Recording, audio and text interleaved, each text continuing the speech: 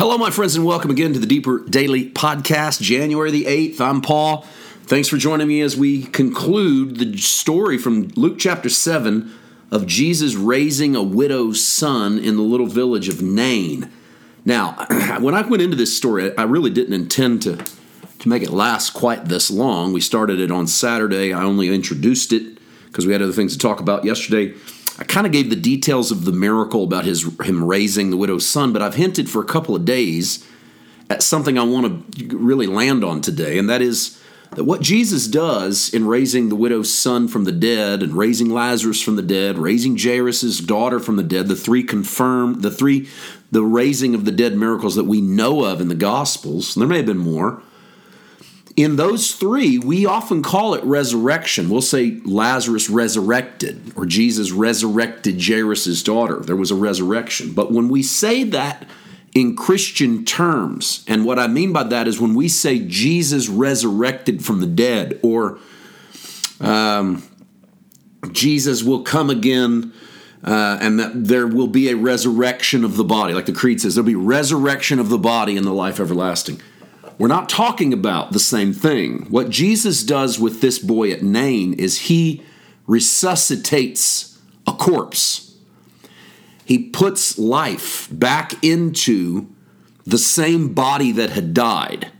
So he restarts the heart. He brings breath back into the lungs.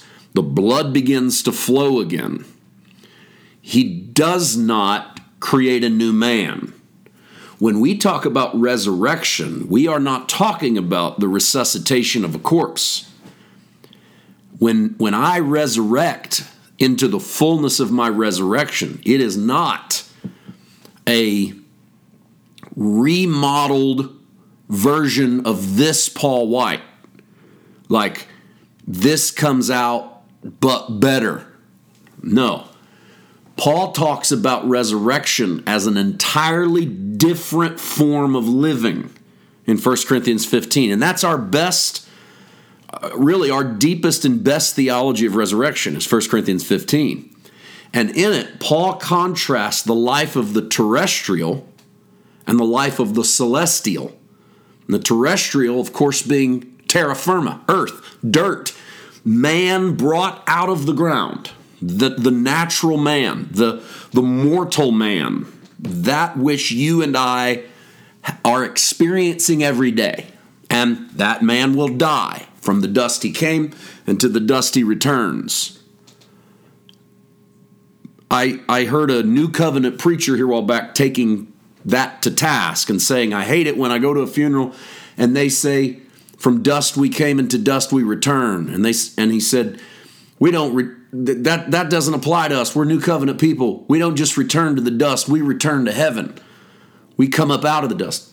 I think, with all respect, that the gentleman is missing the point of the resurrected body. Yes, this dust returns to dust because God isn't raising this thing again. He's creating a new man. Resurrection is a new man. Jairus' 12-year-old daughter starts breathing again. Her heart starts beating again. She comes back to life. That's the way to say it. She comes back to life. The widow's son at Nain comes back to life. Lazarus comes back to life. Jesus is resurrected. He calls himself the resurrection. He asks Martha, do you believe your brother will live again? And she says, yes, in the resurrection. And Jesus says, well, I am the resurrection.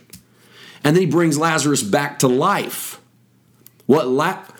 Because I'm trying to make a big deal of this without overstating it, but it's got to be stated starkly. Okay.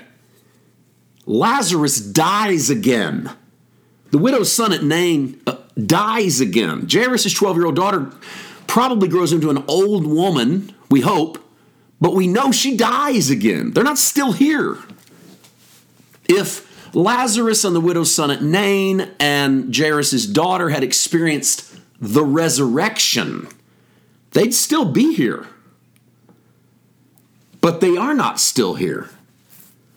It's why a fundamental fact of the Christian faith is that we believe Christ is still alive. Why do we say he is alive? Because he resurrected.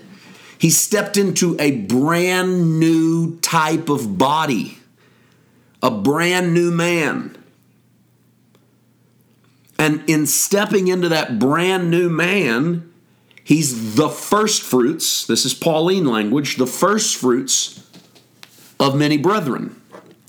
So all future resurrection breaks forth out of and from the resurrection of Jesus.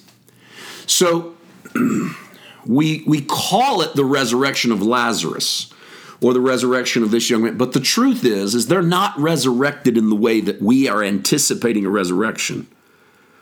Now, of course, there's scholarly debate, and it abounds with heavy references on both sides of the argument as to what the resurrected body looks like. You know, Paul's version of resurrection in 1 Corinthians 15 does not necessarily coincide with all of the details of the gospel, both the synoptic and the non-synoptic accounts of the resurrection of Christ. For instance, Paul says the kingdom is not inherited by flesh and bone, and yet John goes to great pains to show a Jesus who has nail scars in his hands and his feet. You might say, well, what would Paul say about that? I don't know. I don't think Paul would it's hard for me to say, and I'm not going to answer for him, but there seems to be a bit of an opposition there into what they think the resurrection body looks like. My theory, personally, on that is that John presents that version of resurrected Jesus as one who shows himself to his disciples in a way in which they can comprehend him.